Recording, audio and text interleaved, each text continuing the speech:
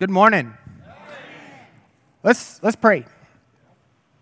Father, we thank you for who you are, God. We thank you for new life, God, new opportunity, Lord. That even though we've lived in sin, Father, and we've done the things that only you know that we've done, Father, and you are gracious enough to give us a pass, Lord, and we are forever grateful. Father, we ask that you speak to us this morning.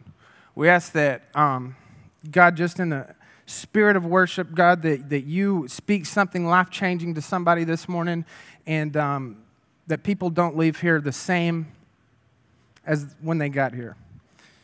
And Father, we give it to you. We ask this in Jesus' name. Amen. Okay, so there is a sign out in the foyer that says, pray, read your Bible, go to church, be the church. Okay, so you're doing a lot of those things today. But I want to focus on one real quick. Read your Bible. It is intimidating to pick up the Bible and read it for the first time. I'm telling you. So first of all, if you don't have a Bible, we have Bibles. And we have them for free. So take one. It is the Word of God. There's no more powerful book on the planet. It's living and breathing. It is for us.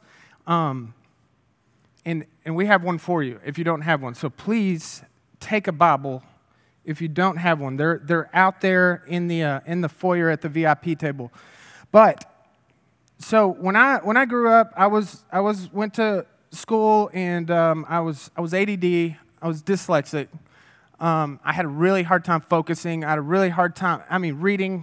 Forget about it. I wasn't going to do it. So when I got older, I feel like I outgrew some of that. Maybe not so much, but I feel like the Lord has given me capability to sit and read. And guys, people have been doing that for thousands of years. Books have been around since day one. So when we have a Bible, just realize you're in good company, because people have read since the beginning of time. So when you go and start reading the Bible, understand that you're reading an ancient text. It isn't written in the same styles or the same things that we read today, and we don't really. It's hard to understand it at first, but you can get something out of it every time. Every time you pick it up, you can get something out of it. So don't get discouraged.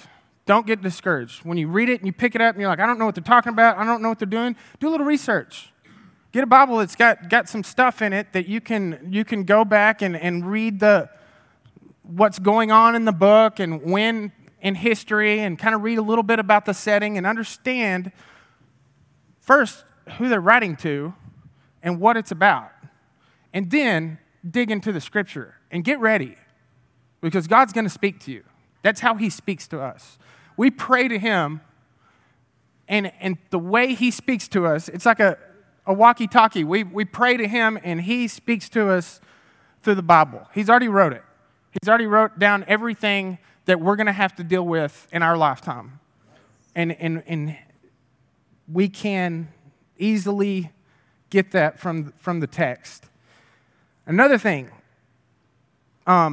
you need to understand that the Bible wasn't written to us, it was written for us. Okay? So a lot of these letters, like for Romans, for example, Romans was written to a church in Rome. It's not really written to us. They were dealing with a lot of different stuff that we don't deal with. And a lot of the letters are that way, but there is things in there for us. Okay? So you got to imagine when you're reading a letter and that you're reading somebody's mail. Yeah. Okay, so Another thing is, don't read a Bible verse. Don't just read one. You would never open a book, a novel, and read one sentence and tell everybody to put it on a T-shirt and put it on a coffee cup, and you wouldn't do that. So when you read the Bible, if there's a verse that you like, read the paragraph that it's in, or at least read the chapter and get some context and understand what exactly they're talking about. That's a huge problem today is people do what we call cherry-picking verses. This, that, the other, and then it loses its meaning completely. So, what I want to talk about today is I've been reading in the book of Judges, okay, and to kind of get us up to speed at what was going on. So Moses frees the Israelites from Egypt. Okay, he leads them out of Egypt. He leads them through the desert, and because of Moses's and not just Moses, his people, because of their disobedience, they're not allowed to go into the promised land. God says you can, this generation cannot go. So Moses gets old, and he dies, and he kind of passes the torch, passes the baton to Joshua. So Joshua and his generation, well, they're allowed to go. So that's what God said. You can't go. Next generation can go. Joshua is able to cross the Jordan into the promised land. Okay? Well, there's a problem with the promised land. It's not empty. It's not empty. There's a lot of things there. A lot of people, a lot of different kinds of people. And so that's kind of, Joshua leads them in there, and he fights many battles. It is a very gory book, Joshua. There's a lot of killing. But Judges starts out, and the people are kind of there, and they have failed to get out the other people. So God said, this is your land, go and take it, and drive out these other people, and they didn't do it. Okay, they decided they were gonna stay with them, and they're just not gonna worry with them, and all these things. So God brings these judges up for a purpose. In the middle of a very strange time, because they are in the promised land, but it's not there yet, right? Does that kind of sound familiar? Does that sound like what kind of we're in? Like we are in the kingdom, but not yet, right? If you're a Christian here today, we believe that you are in the kingdom, but not yet. It's not here yet. So that's where Judges starts out. So we're going to go to Judges chapter 6. And I'm going to start out with just kind of the setting of chapter 6. And it says, the Israelites did what was evil in the sight of the Lord. So the Lord handed them over to Midian 7 years. Okay, pay attention to that first verse. Very important. And they oppressed Israel. Because of Midian, the Israelites made hiding places for themselves in the mountains, caves, and strongholds. Whenever the Israelites planted crops, the Midianites, Amalekites, and the people of the east came and attacked them. They encamped against them and destroyed the produce of the land. Even as far as Gaza, they left nothing for Israel to eat, as well as no sheep, ox, or donkey. Okay, so Israel was under oppression. Not only were they where they were supposed to be, where God led them to be, because they didn't do the things that God said, they were oppressed. Okay, and I can only imagine that in this time when they're oppressed by these other people, and I imagine they're thinking the whole time, why is this happening? They couldn't see the picture just like we can't see all the the things that are wrong with our lives when we're in it, but somebody else can come in and be like, hey, I see what you're doing, and I can kind of tell you what's going on. And I bet you the Israelites were the same way. So all these other places, the Amalekites, the Midianites, they worshipped other gods, okay? They worshipped a lot of different gods, pagan gods that the Israelites weren't supposed to even be dabbling with. Okay? So the Israelites, needless to say, they ended up dabbling with it. Okay? And they were wrapped up in this idolatry. They were caught up in the very thing that God had warned them from. So, verse 11. This is God's response. The angel of the Lord came and sat under the oak that was in Ophrah, which belonged to Joash, the Abiezrite. His son Gideon was threshing wheat in the winepress in order to hide it from the Midianites. Then the angel of the Lord appeared to him and said, "The Lord is with you, valiant warrior." So God finds favor with Gideon.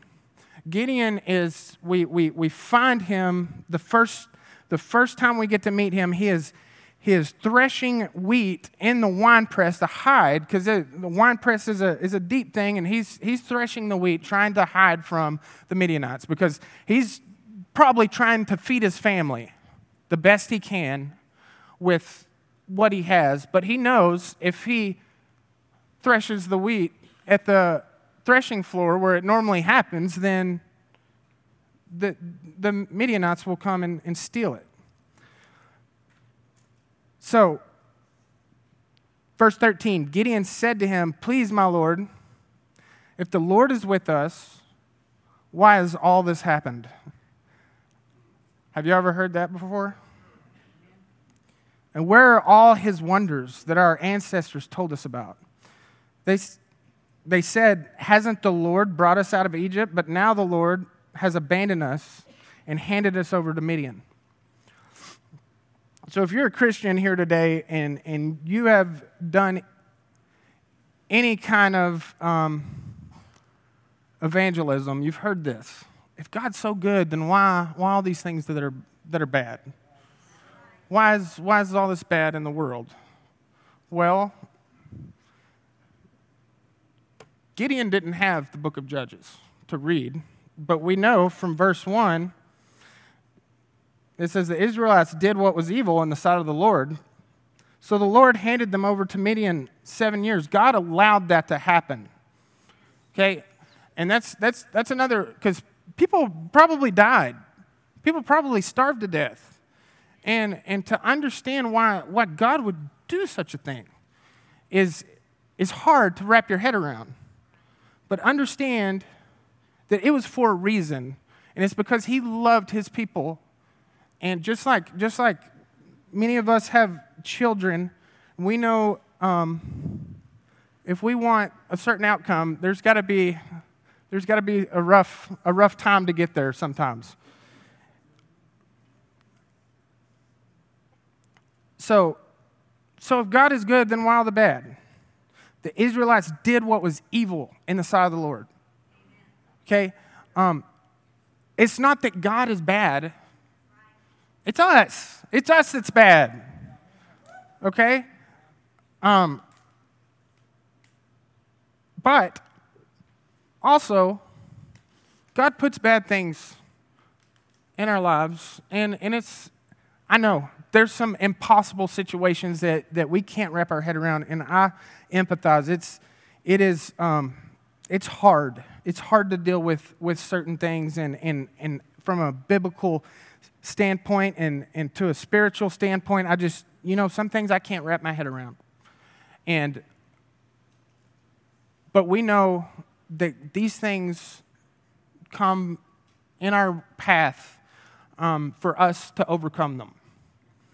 Okay, we must overcome them, and we must point to Jesus the entire time And that's our purpose. Okay? So we live in a fallen world. Adam and Eve did it. We can blame them. But honestly, the next people would have done it too. If they didn't do it, somebody else would have done it. Okay? Our hearts lean away from God, and that's the fact. Okay? So when we turn back to God, He gives us a way out. Okay, so the next several verses, they tell us that Gideon, I'm just going to walk us through this. Gideon brings a bread offering, meat and broth, to this angel of the Lord. Okay, keep saying angel of the Lord. Okay, and when we hear angel of the Lord in the Bible, most times we think it's Jesus. Okay, there's a lot of different theories on this, but one thing is when when the angel of the Lord accepts praise, accepts an offering, then this is the Son of Man, okay? Okay, so what happens next is Gideon brings an offering of bread and meat and broth to this angel of the Lord, and he accepts it, which can only mean Gideon is standing before the Son of God, okay? And that's the first thing that Gideon does. He's like, well, I'll go get an offering.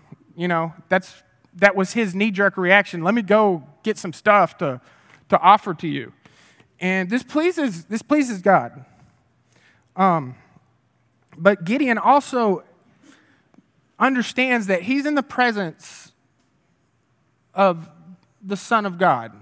So another thing that happens in the Old Testament, like when Moses or Elijah or anybody comes in the presence of God, they glow. Like they're not supposed to even be in there. And then when they build the temple, there's a holy of holies in the very center of the temple. And if you go in there and your heart's not right, you die. You die. So Gideon understands what's going on right here. He sees God's face, and he understands that he should die. And that's what he says. He says, pretty much, thank you for not killing me right now. Okay, so that brings us up to verse 25. On that very night, the Lord said to him, take your father's young bull and a second bull 7 years old. Then tear down the altar of Baal that belongs to your father and cut down the Asherah pole beside it. Build a well-constructed altar to the Lord your God on top of this mound. Take the second bull and offer it as a burnt offering with the wood of the Asherah pole that you cut down. So Gideon took 10 of his male servants and did as the Lord had told him. But because he was too afraid of his father's family and the men of the city to do it in the daytime, he did it at night. Okay, so Son of Man meets with Gideon. A few hours later, God gives him a mission. Okay, this is what you must do. Very important instructions. He was to get this young bull from his father, which, remember, his father was participating in this sacrifice and to foreign gods, to idols. Okay, so he gets this bull from his father, which was probably scheduled to be sacrificed to Baal anyways. But also, the idol of Baal was a bull. Can you pull up that picture there, computer? Yeah, so this was Baal. So God uses his real bulls that he created to destroy this bull that man created. See what he's doing here? Symbolism couldn't be clearer. Okay, then the Asherah pole, which this is the Asherah pole. So it would grow up. It's a tree starting off, and it grows up, and then they whittle it or turn it into some kind of thing, and it's supposed to. It's a Canaanite goddess who was for fertility. So this was a thing that they also worshipped, and that style of worship was X-rated, probably. So Asherah was this tree goddess of life, and God commands Gideon here to chop down that tree, put it around the other altar that he tore up, and he's going to burn. He's going to burn this. Asherah was this tree. Okay, and it will be burned up in the service of the living God. Like, it's a life is what they were worshiping here. So God is making a mockery out of each and every one of their gods and these idols. And I understand, these weren't Canaanites. These weren't Midianites. This was Israelites doing this worship. They were putting these things before God, and God had enough of it. So then the next thing is, he's got this pile of Baal altar that he tore up with the bowl. Now he's going to build an altar for the living God on top of this stuff that used to lead people away from God. Okay, you see where I'm going with this? And then he's going to use the wood from the Asherah pole to burn up this offering, the second bull. Okay, so there's things in our life that we put before God, obviously. And I think what this passage is showing us is that not only is that need to be rubble, it needs to be tore up, but we're going to build an altar on top of that stuff, on top of that trash, and proclaim Jesus, okay? We're going to use what God, what was idolatry, to be on top of and be underneath our feet, so to speak. Okay? So I want to bring up a friend. This is Pastor Royce. There's a microphone right there, Pastor Royce.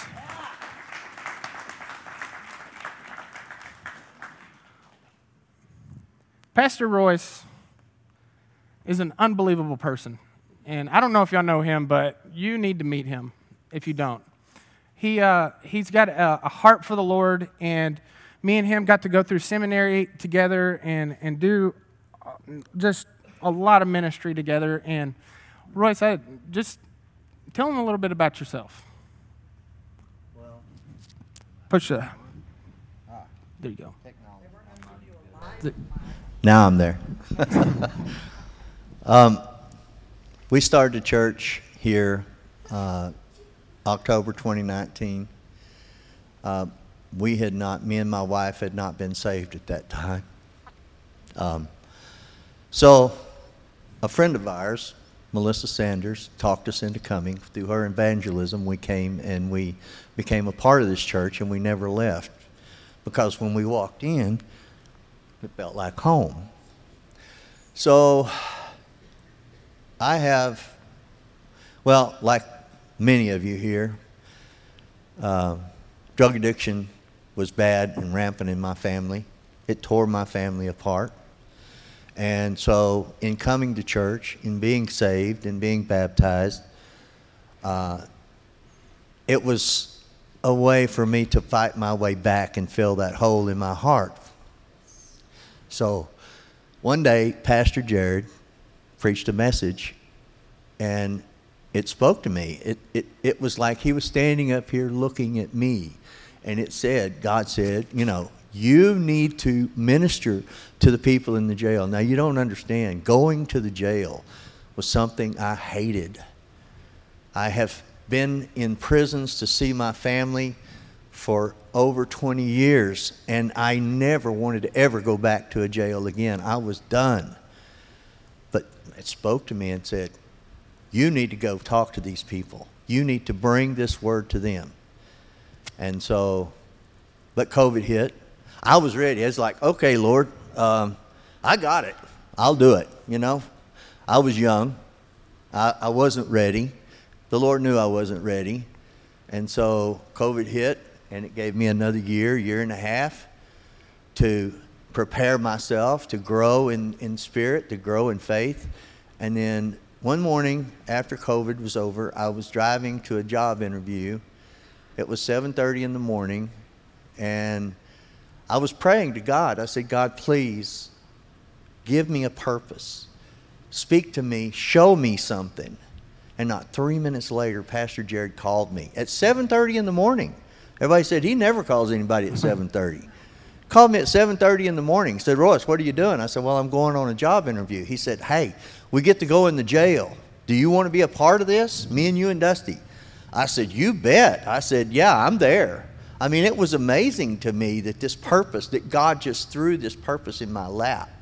And so I told the people at the job, I said, okay, here's the deal. I'm only going to work part-time, and I can work this day and this day, but you're not getting any more because the rest of it goes to the jail and to my church. They, oh, okay. It was easy. I thought I wouldn't get the job. So it has grown. Pastor Jared's vision for the jail, me and Dusty and him started together. I knew nothing. I'd never stood up and talked to anybody before in my life, and never preached a message. And I found that it has made me grow in faith. I thought that my purpose was just for these men in the jail, but the purpose was for me as well. 8 months ago, I couldn't stand my son. He is in prison. He will be for a while. And I could hardly stand to talk to him on the phone. I didn't know how that relationship would ever be repaired. My daughter was deep in addiction 2 years ago. And y'all were here, many of you, when I got to baptize her. It was... But the thing we have to understand is I am doing this work in the jail because the Lord called me to do this work. But in return, He has blessed me by repairing my relationship with my son, who would not even entertain the thought of a God, and who now believes in the Lord. And a daughter that I got to baptize. If you give your time to Him, if you work toward Him, if you give all that you have, if you live in obedience to Him, He returns that blessing to you so much. Amen. That I can't even describe Amen. It. Today, we thought we were going to baptize 7 people. 2 got out. So we are baptizing 5 men today in the jail. After these 5, in 45 weeks, since the 30th of October, we will have baptized 51 men in the jail. Amen. This is amazing to me. But anyway, my story is, it's never too late as long as you have the Lord in your life. The Lord will repair everything in your life if you just give Him the chance to. And that's all I have. Absolutely. Fantastic.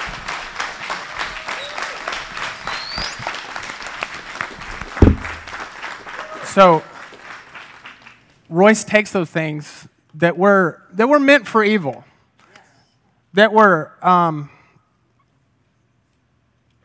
that Satan made like specifically to ruin their family, and Royce is taking that and building an altar on top of it. Yeah. So, takeaways from this chapter. The defeat of Midian must begin with God. There's nothing else. There's nothing else. And especially if we look at like where we're at, if we want a better Ranger, if we want a better Eastland County, if we want a better state of Texas, that begins with God. There's nothing else.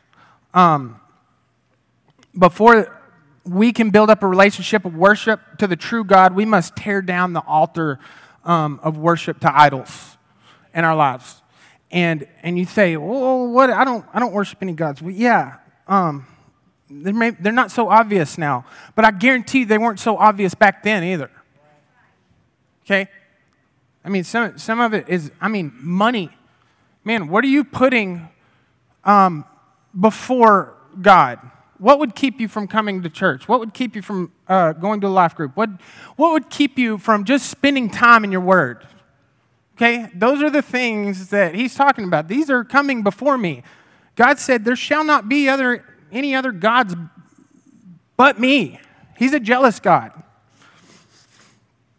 And the second thing is, when the time comes for us to turn from our sins and idolatry, this begins in our own home, our own houses. Gideon couldn't expect to lead God's people out of this oppression. They were taking everything. Midianites were taking their food, their lives in a lot of cases, and they were having to literally hide in the hills from these people. He couldn't face them until he had got rid of these idols, his father's idols. And finally, we have to go out in confidence that the Lord is going to win our battles for us. Gideon went out at night because he was too afraid of his family and the people around him. But I think he missed a huge opportunity here. I think he missed a huge opportunity to do this in broad daylight in front of everybody that he knew. And said, this is the only God. This is the one true God. And he's going to lead us to victory from these things. When we have a creator God in our corner, and I want you to think about this, like, what keeps us from spending time with the Lord? Okay? I would rather do this than spend time with the creator of the universe. That's preposterous to think of anything that would come between you and the creator of the universe. When you put it that way, it sounds ridiculous, but we do all the time. We do. So, later in the chapter, and I encourage you guys to go read this. Worship team, if you guys want to come up, I encourage you guys to go and read this chapter, Judges 6.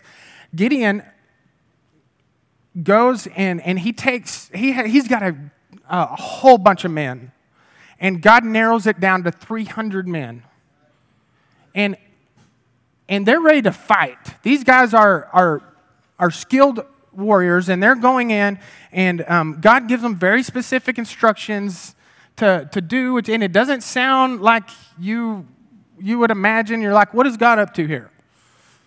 And instead of Gideon and his men having to fight anybody, God just causes a great confusion in this camp, and they all start killing each other.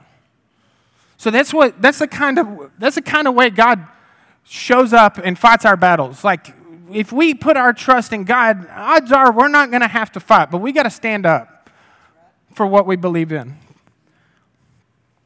So Jesus, he already fought our battles. And I want you guys to think about this. The cross was a ruthless killing machine made by the Romans. Killed millions of people on these crosses. And Jesus takes that cross